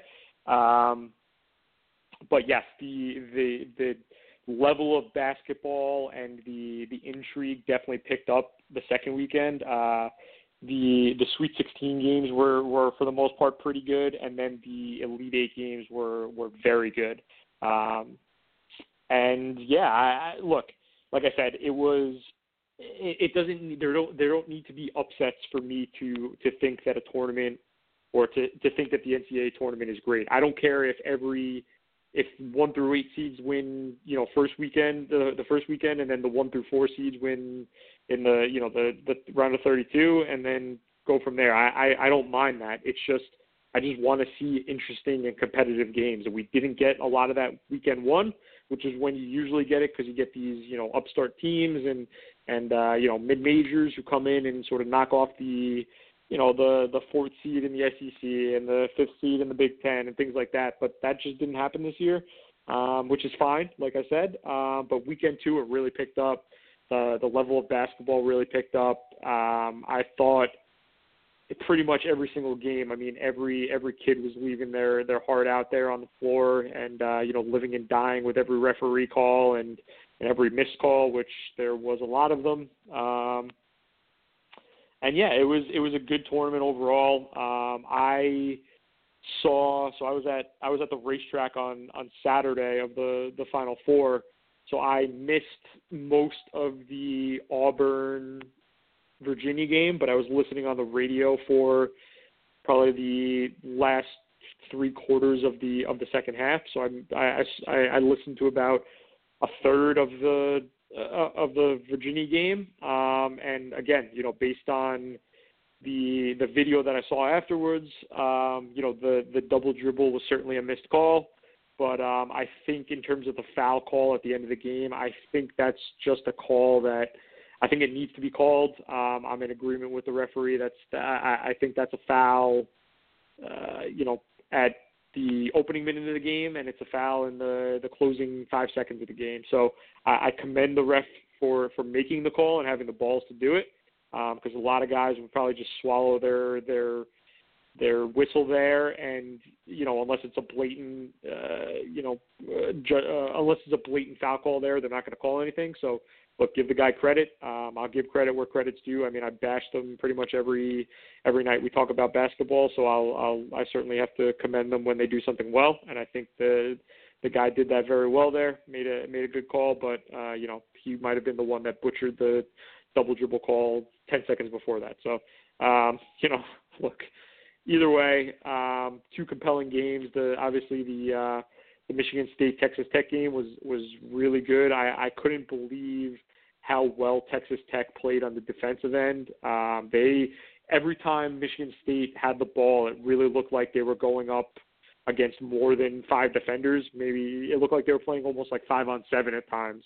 The way that Texas Tech was clogging up the middle and helping on defense, and it really looked like Michigan State was just befuddled, and unless they were drilling threes, that's pretty much was their entire offense in that game was 3-point shots. They didn't do very well in the paint. They didn't do very well from 2, and it was all a credit to Texas Tech. I mean, look, Chris Beard has to be considered one of the elite coaches now in college basketball. I mean, I think he lost 5 of his top 6 scorers from last season, and he went out. He got a graduate transfer in Owens from St. John's, upperclassman. I mean, he just did it. He did it a different way from the way that the college basketball game is going with these one and done players and top recruits. And look, he has a hell of a story. I'm not going to go into it here, take too long, but he went from coaching in Saskatchewan and, making $11,000 a year and, eating fast food every night because that's all they could afford, to now being one of the best coaches in college basketball. And, I'm sure if a big-time program came calling for him, they would have to offer him a lot of money, because Texas Tech would be pretty silly to let him go. He's a great coach. That's I think I don't know if they named Coach of the Year yet, but I would think that he would probably be up there in the top 3, if not the winner of that. Look, they'll be back next year, I would assume, just because there's no reason to think why he couldn't lose his top 3 players again and come back next season. So, good for him, good for them, good for the program, and good for UVA after all they went through last season and the embarrassment of losing to a 16 seed. Really a rags to riches type story, being at the lowest of the low to now being highest of the high. And, good for those kids. I mean, a lot of them are upperclassmen as well. I don't know in terms of who they're going to lose for next year. I would think that DeAndre Hunter will probably go to the draft, but they're already installed as the favorites for next season. So for good reason. I mean, most of those guys will probably be back again, and Tony Bennett has shown now that his formula can get them to a national title game and not sputter out in the Elite Eight like it has most of the other seasons. So congrats to them. Final Four, first championship, and congrats to Texas Tech as well. Their first Final Four appearance and their first national title game appearance for the program, and only good things and projecting up for them going forward, as long as Chris Beard is still on the bench for them. Just real quick before we get into baseball, by any chance did you read the story about the guy who put $1,500 on Texas Tech to win the national title? Yes, and he was being offered $125,000 and stuff. So he apparently wanted like $200,000. He got offered a before, bid so for he didn't- $125K and said no. But the worst part about it is he didn't even hedge his bet, and So he didn't just put said he anything did on. nothing. He didn't say. He He said didn't put he didn't anything believe in on hedges. Virginia.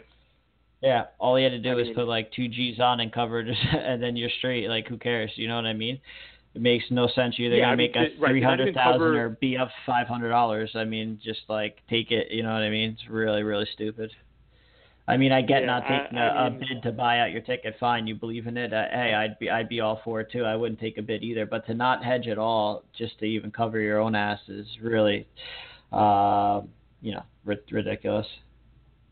Yeah, I did see there was a story out as well about, I think they spoke to him and like just kind of the story behind it or whatever, and he did explain that, people have said to me like, oh, you can hedge it out yourself, this and that, but he's like, I don't necessarily have that much cash on hand to go and, to hedge 90K in this game and then 100K in the next game and whatever. So, look, good for the guy to stick to his guns and do that. But yeah, I mean, if I had a ticket like that, I would, I would certainly be. I hate hedging as well. I mean, even in the horse racing world, I'll be hard pressed to hedge out if I'm alive to 4 horses or 5 horses in a pick 5 at the end of the day. More than likely I will not hedge at all either. I'm just going to trust my opinion and trust that I'm going to be right. There's no reason for me to lessen my ultimate win. But when you have $1,500 on a ticket, I'm sure if you're able to put $1,500 down on a future wager in, I don't know when he placed it in November or whatever, I'm sure you probably have $2,000 to put down on Virginia, the spread of, or even the money line. I'm sure it was probably minus 130, because I think the spread was 1, right? So, or 1.5. So yeah, I what didn't could even they be? look. I don't know. 130, Yeah. 140. So yeah, that's at the most, basically yeah. $2K to cover your $1,500 there. Yeah, so, it's really crazy. I mean, I certainly would have done that. That's for sure. I probably would have put a little more down, but look, I guess if you're placing a $1,500 future wager in November, money probably isn't you're probably not very hard pressed for money anyway. So I can understand him not taking $100K for the ticket or whatever. But I would have at least just covered the cost of my ticket from the beginning. But good for him. I'm glad that I commend him for having the balls to just let it ride. And it sucks that they were, a DeAndre Hunter 3 away from, 12 seconds or 15 seconds, whatever it was when he hit that 3, away from cashing for $300K. And that would have been nice and would have screwed the books. And that's what we all hope for, to screw the bookies and screw the books. But it didn't end up happening. So, unfortunate. So I have the bet I had on the William Hill was $500 risk free or whatever. So I got the $500 back, and I have to use it because it's considered site credit. I have to risk $500 before I get it out. So I've been patiently. I've really been good with it. I've been patiently waiting for good spots. So the high in Boston today is 19 degrees. Well, tonight for the game. They had a prop over under five home runs for the thing, and the over under was 10. So I took both, and Moreland just hit a solo shot, of course, in my fantasy team. So they only have 3 home runs, but in 21 degree weather, they score. Let's see, 1, 2, 3, 4, 5. They score 8 runs in the 3rd inning, and haven't really done anything besides that. It's just that's why I don't miss it at all. Yeah. Absolutely, that's rough. You know what I mean? How do you score it? You just score 8 runs in 1 inning and done. You can't score in any other inning because you can't feel your hands. And then Moreland's going to hit a solo shot, and then they'll hit. Now they're tied, so some will hit they'll hit solo shots or something to win it, or All right, to the Yanks. Anything else you want to say on the college basketball? No, I think ultimately it was a frustrating but fun season. I think we saw a lot of good basketball. We saw a lot of shitty refereeing, but I think it was a satisfying end to the season. A lot of times you're sort of left hanging, and you think, certain things should have happened differently. Yeah, obviously, other than the Duke playing longer, like that's part of the main reason why I was disappointed that Duke didn't get further was just because I didn't get to see Zion anymore. Hopefully I get to see him in a Knicks uniform, and maybe that'll turn me on a little bit more to the NBA. But yeah, I mean, I think it was just a satisfying ending, and two really good teams going at it, and they played an overtime game, and it was I fell asleep with 10 minutes left in the second half, so I can't say it was an exciting ending because I didn't see it. But yeah, I just feel like it was a satisfying ending. That's all. All right. To the Yankees. How can I hate when this happens because typically in baseball, or even my friends, they'll always say to me, ask me my opinion about Yankees and Duke, and like I said, I'm very straightforward and transparent with my teams, and I always give what my honest opinion is, and typically with those two, it's right, especially in baseball because I just know it so well. And I hate when I'm correct about this stuff because, especially when it's negative, I've really thus far, despite the injuries, have hit the Yankees just spot on. Even my cousin called me 2 or 3 days ago and was like, dude, he's like, you gave a better analysis today. I listened and came on your guys' show than you did, or than I've heard yet on MLB Network and everywhere else. And so, look, I love baseball. It's what I'm passionate about. It's just a pure sport, and I love the Yanks, but they're getting to almost a point of unwatchable, honestly. But I'll start with the injuries. I did not predict the injuries. Anybody that says they can predict injuries, just tell them to tell their story walking. But so let's just start. Definitely, they have a huge injury problem. Look, you're talking Andahar is extremely important, in my opinion, the third best hitter in the entire lineup. Tulowitzki, you knew it was coming. It just you were hoping you had him for 3 weeks instead of a week. Hicks. Still important back because he's a switch hitter and we're very righty dominant. Stanton, I guess he's dangerous in a lineup because you don't want to see his name there. To me, I don't mind him being gone. Severino, well, yes, a big one because he's an ace and helps you in the regular season. I just don't think he has any stones for the playoffs. So, like I've said a billion times, I look at the Yankees as did they get better to be a more successful playoff baseball team? I answered that to you guys as absolutely not. They did nothing to improve as a playoff baseball team. But so from that perspective, Severino, whatever. Is it very important for the regular season? 100%. Is it important for the playoffs? I don't really think so. Sabathia. Same thing. I would actually don't mind Sabathia being on the mound in a game 3 or whatever, but neither here nor there. Betances, what's transpiring as a big one we'll get to. So Andahar threw 25 throws from 60 feet away today. He told reporters that he felt better than he expected. He's on a program to throw again tomorrow. And they were hoping that he would be able to take swings off a tee. So, I don't know. Could be season-ending surgery.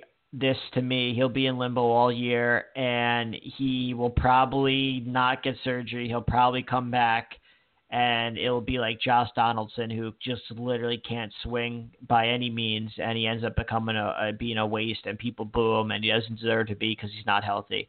In my opinion, just go get the surgery. This year's a wash anyway. Get it done, and come back next year healthy, because you coming back at 50% is you could ask a billion guys before you since you're only 24 years old. Doesn't really work out. Tulowitzki, they claim that it was a mild calf strain. However, he hasn't even started running yet. So you probably won't see Tulowitzki for the rest of the year. That's just his pedigree. Aaron Hicks, he resumed running, and hitting soft toss. They were hoping that he'd be able to take batting practice over the weekend.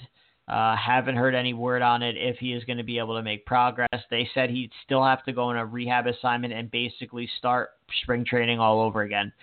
So at best, you're kind of looking at Hicks maybe beginning of May. I would say more probably towards mid-May because he's got to go through basically a full spring training again. Stanton, they resumed swinging with him. Was that today or yesterday? And let's see, they said that they're hoping a rehab assignment will come soon, and he was looking to join the lineup in the beginning of May. Severino, yesterday, he got an MRI. Somehow the grade 1 latch strain went to a grade 2, despite him literally just sitting there. He's now going to be shut down for another 6 weeks and then get another MRI again. So at the earliest, you are looking at Luis Severino at this point in July because he can't pick up a baseball till the last week of May. He would need to make at least he would just need to throw again, which would take up all of June, and he probably would need 3 starts. So you're talking last week of June, first or second week of July. Now, since this went from a 1, Noah Syndergaard had a grade 3 right latch strain, same thing as Severino, not last year, the year before, had to get surgery, was out the whole year. I don't think we see Severino for the rest of the year. Sabathia already penciled in to start on Saturday. He'll return from his heart procedure that he had over the weekend, and he didn't have the heart procedure over the weekend. He will return over the weekend from being on the DL from a heart procedure he had over what there would be, our winter, their, break. Betances is scheduled to throw a simulated game on Friday, tomorrow. He's been throwing bullpen sessions only. He is hoping to return at the end of this month. So that's where the Yankees are, injury-wise. Yes, a lot of big names. That's just a lot of names. LeMahieu playing very good baseball. He's batting 410-ish. He's 455 on base percentage. A little bit different. I didn't think he would be that important or effective, but that was merely I didn't think Andujar was going to get hurt. I didn't think Tulowitzki would be out within the first 4 games of the season. I just didn't know when he was going to get reps. I knew he'd be a good player. I just didn't know if he'd get reps enough and if he'd be able to sit on the bench, come off cold, play 3 times a week, play 1, sit 2, play 1, sit 2. A lot of people don't respond well to that. And, but now that he's in every day, looks very good, has been kind of shaky defensively, and he's really actually known for being an elite defender with it and a good bat. His glove has been kind of really weak. I'd have to look up how many errors he has, but he's missed 2 balls on stolen bases. He made a huge error the other night. I actually think he got saved out of it. No, the runner did end up scoring. Stuff that's being hit right at him, too. It's a little interesting. Frazier's been pretty good on the call-up. Torres doesn't look like he's having any sophomore slump. Judge, as I thought early in the year, hitting for a better average. Power's down a little bit. I don't care at all. Let him be a pure hitter. Sanchez basically had 1 good game, and there's really not much to speak of. Stan and Andujar not there. Bird and Voit both haven't really been all that great, so they're kind of just battling. They're both got spared time by all the injuries also. To me, it comes down to one thing and one thing only, which is making them completely hard to watch. With this new protocol that Cashman has as a GM that hires $1 million babysitter, they literally are the worst fundamental baseball team that I have ever seen in my life. That includes I've coached coaches pitch. I've played minor league baseball. I've played major league baseball. I've played little league minors and majors. I'm referring to. I've played college ball. I played high school ball. I played AAU. I've coached college ball. Coached wood and bat league. Coached travel ball. This, that, the other thing. They are the worst fundamental baseball team I've seen, and that includes all of those. I coached a 9-year-old travel club and an 8U travel club. They have better fundamental baseball than the Yankees. From missing the cut to the routes taken on outfield to pulling up because you don't want to try and use your body for a catch to pass balls to Gary Sanchez has been picked off every single base on the diamond already, and that was by game 8, to balls going past catches at the backstop and our guys on third not paying attention, to not knowing when to tag up, to missing the cutoff man, did I mention that already, to trying to bunt in non-bunting situations in a league that doesn't bunt anymore, to hitting directly into a shift of 4 guys on the same side of the field. It is I've never seen something like it in my entire life. I had the luxury and God bless to play in a tournament again and go back to my old roots on Saturday. And there's like 9 of the Yankees, and we all discuss the same thing. So, sometimes I think I'm a little hard on the Yanks, or just hard on my critiquing of baseball, just with the passion I have and all the aspects I've been involved in it. But it's not just me. I mean, the fundamentals of this team are so bad. They're never going to get better. They've been so bad since Boone's taken over, and I actually don't blame Boone because it's a straight Cashman. Boone is merely $1 million babysitter. I think Cashman calls in the bullpens. I think Cashman sets up the lineups, and I just don't think Boone coaches. He's a player's coach. They fired Girardi because Girardi was too tough on the players, because he told them straight to their face, you fucking suck today. Learn how to play some defense. Between pass balls by Sanchez, also, I forgot to add that in, or throwing the ball 20 feet of second base, which is just fundamental up and down throwing. We had friggin' Adavino and Greg Bird both not know where to go on a simple ground ball play, which I'll have you and I'll get any baseball player from here to fucking Hawaii tell you that in practice, you run that play with pitchers 6 times for each pitcher. Left, right, middle, bunt, left, right, middle. You do that pregame, and you do that in practice every single time from age 12 on, maybe even younger at some places. So the fact that the 2 of them don't even know how to conduct that play as a first baseman and a pitcher is like any baseball player. Anybody that played from 12 on, I'm telling you right now, get them on, they'll tell you. It's fucking embarrassing. And it's actually, last year was tough to watch because they were awful fundamentally, and others hoped they would get better. I told you it wouldn't get any better until we hire a guy that's not $1 million babysitter. And I just can't blame Boone, because this is the position in the cards he was dealt. But it's getting hard to watch. And I said at the beginning of the year, I called this Yankees team to a T. To start the season, they were it was insane. 6 for fucking 41 with runners in scoring position, and the only 6 they had were on home runs. They played the Orioles this weekend. Basically every single run they had came off a fucking home run. So they didn't improve the pure hitting at all. They didn't improve the hitting with runners in scoring position outside the home run. Everybody can hit in Orioles Stadium. It's a fucking bandbox. They don't play in Baltimore in the wintertime. And they didn't improve the fundamentals. They didn't improve the pitching staff, the playoff-wise. They didn't improve playoff hitting, and it's fucking embarrassing, man. And it just sucks because I called this to a fucking T when we did the preview show, and all from the day I walked out of elimination game, and that's exactly what's happening. So now this is the product that we have to watch for the next till October or September, if we even are able to get there. Sorry, Paz, I took up like 10, 12 minutes, but go for it. No, that's all right. You certainly have the much stronger opinions here. And look, I mentioned it earlier with, when I say earlier, I mean, on previous shows where I hate getting fooled by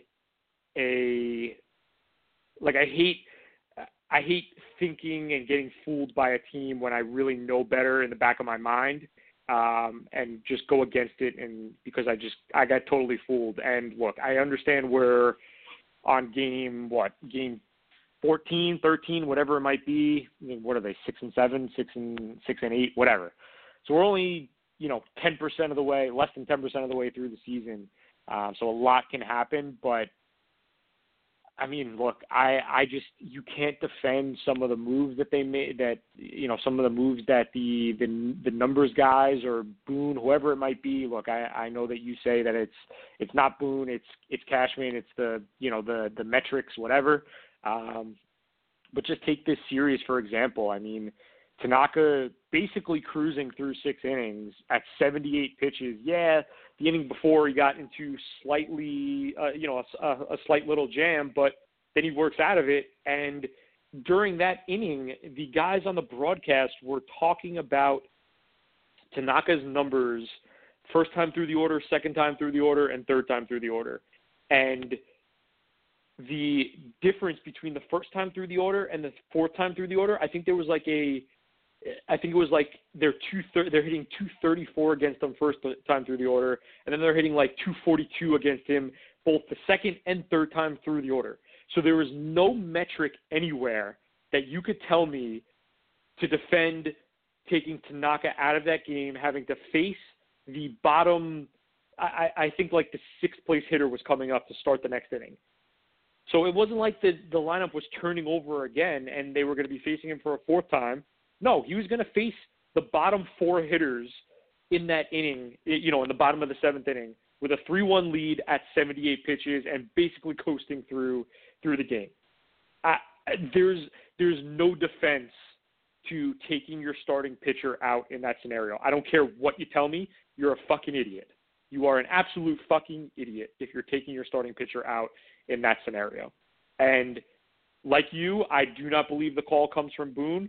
I think a lot of these, there's only a few managers left in baseball that are these high-priced, like guys that are really the ones making the decisions. Most of the managers now are like you said, they're basically like these sort of babysitters, sort of, I'm just going to do whatever the number crunching thing tells me to do. And that's it. All the decisions are made for them. They're not making any intuitive decisions, any intuitive changes, things like that. They're all coming from behind the scenes, computer analytics, whatever it might be. It's completely indefensible, and the Yankees rightfully lost that game and blew another 3-1 lead the following night, and then last night were, basically down the entire game and whatever. So, look, I can't defend them anymore. I guess you can say if they were healthy, maybe it'd be a different story, and maybe we'll get to see that. But right now, the Yankees are a very bad baseball team. They're probably in the bottom, definitely the bottom half of the league, maybe bottom third of the league in terms of just performance on the field. A lot of these guys just look awful. I don't know if it's just getting out of the gate slowly, whatever it might be, but I hate Sanchez. I hate him more and more every time I see him play. I still see people defending him. I don't know how you can defend this guy anymore. He's just not a very good baseball player. That's what it comes down to. He's going to hit you a couple home runs in one game, and then he's going to strike out and commit 3 errors and 2 pass balls in the next 5 games after that. So great. If he wins you 1 baseball game, that's great, but then he's going to lose you 4 more after that. So I'm not sure where how that 1-for-5 ratio helps you out in the span of a baseball season, but that's kind of what he is. And yeah, there's really no positives to take from the first 15 games of the Yankee season, other than LeMahieu's played really well. Judge is just being Judge, and I don't know. Is there any other positives? I think those might be the only 2 positives. Oh, and Paxton is fucking brutal. He sucks. I can't believe Cashman got absolutely fleeced. I can't wait. I really hope Sheffield comes up and he is a total stud. I really hope that happens, because it'll just drive home the point even further that you have with, Cashman being an absolute awful GM, and I really hope that happens.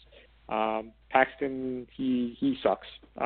He's really bad, and I don't foresee him getting much better. So that's really all I have to say. I'm not very happy, and I'm probably not going to watch the Yanks play for the next few days, just to kind of take a back seat and, take a look at the results and things like that, and just not be frustrated with them. But, I'll get back on the horse hopefully during the week next week.